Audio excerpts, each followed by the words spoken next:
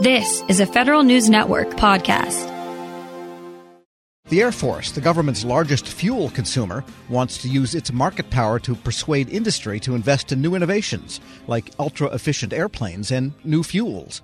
But even if those investments pan out, they'll take a while. In the short term, officials see big promise in software. The service is starting to use its IT in new ways that are saving hundreds of thousands of gallons of fuel each year, with more savings on the way. Federal News Network's Jared Serbu has details.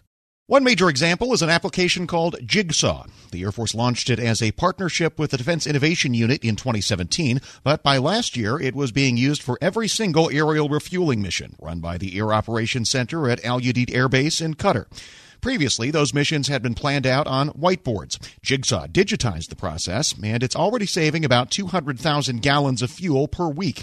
New automated planning features the Air Force is adding in a program called Slapshot will boost those savings even higher, according to Roberto Guerrero, the Deputy Assistant Secretary of the Air Force for Operational Energy. That auto planning feature we think is going to get us another 10 to 15% efficiency gain on top of that 4%. So when you start talking about on the order of 15 to 20% optimization of the mission, and that's just that one air operations center. That one air operations center will go from roughly about 200,000 gallons of fuel that's saved per week to about 1 million gallons of fuel that's saved per week. That's fuel that can be used elsewhere, and it really allows our operators to execute the mission more effectively, in that the planning time is reduced dramatically from a 12-hour plan to a 4-hour plan when we went to this electronic whiteboard, which turns a, let's say, 50 tanker schedule into a 48 tanker schedule, a 47 tanker schedule, which means that those other tankers can go somewhere else to provide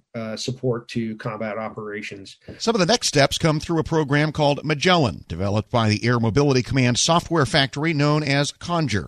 If Jigsaw can help with automated tanker planning over the short term, Conjur is expected to do similar things over longer time frames and over much bigger geographic areas. And the idea behind that is once we start looking at how do we, in one theater, do a better job of scheduling tankers to receivers, how do we make sure that the allocation process of our tankers is well spread throughout the world, so that airplanes are in the right places to either conduct training or conduct combat operations, and that there's some good sense of what the requirements are for the future few months in order to place those aircraft in the right places. Meanwhile, another software factory hosted by Pacific Air Forces called Tron is trying to do similar things to automate the process of scheduling air crews for training.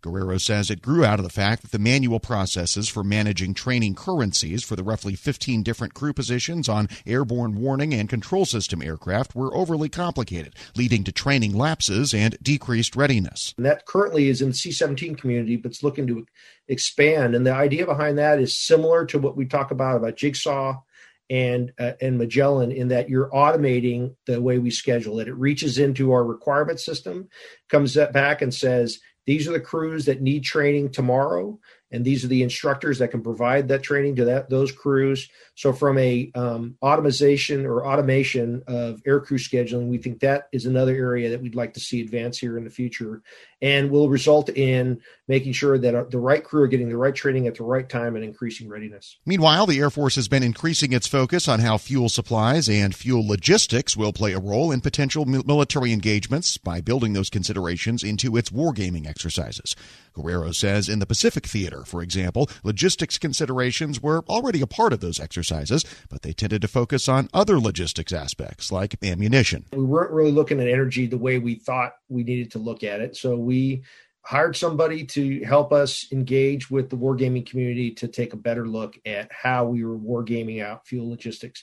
First, initially to observe, and then from observing going to Global Engagement 18 was really the first big one recently that we played realistic fuel logistics within the Air Force to make sure we understood what the impacts were, how many mission cancellations were from fuel logistics because of attack and other things, as opposed to other causes.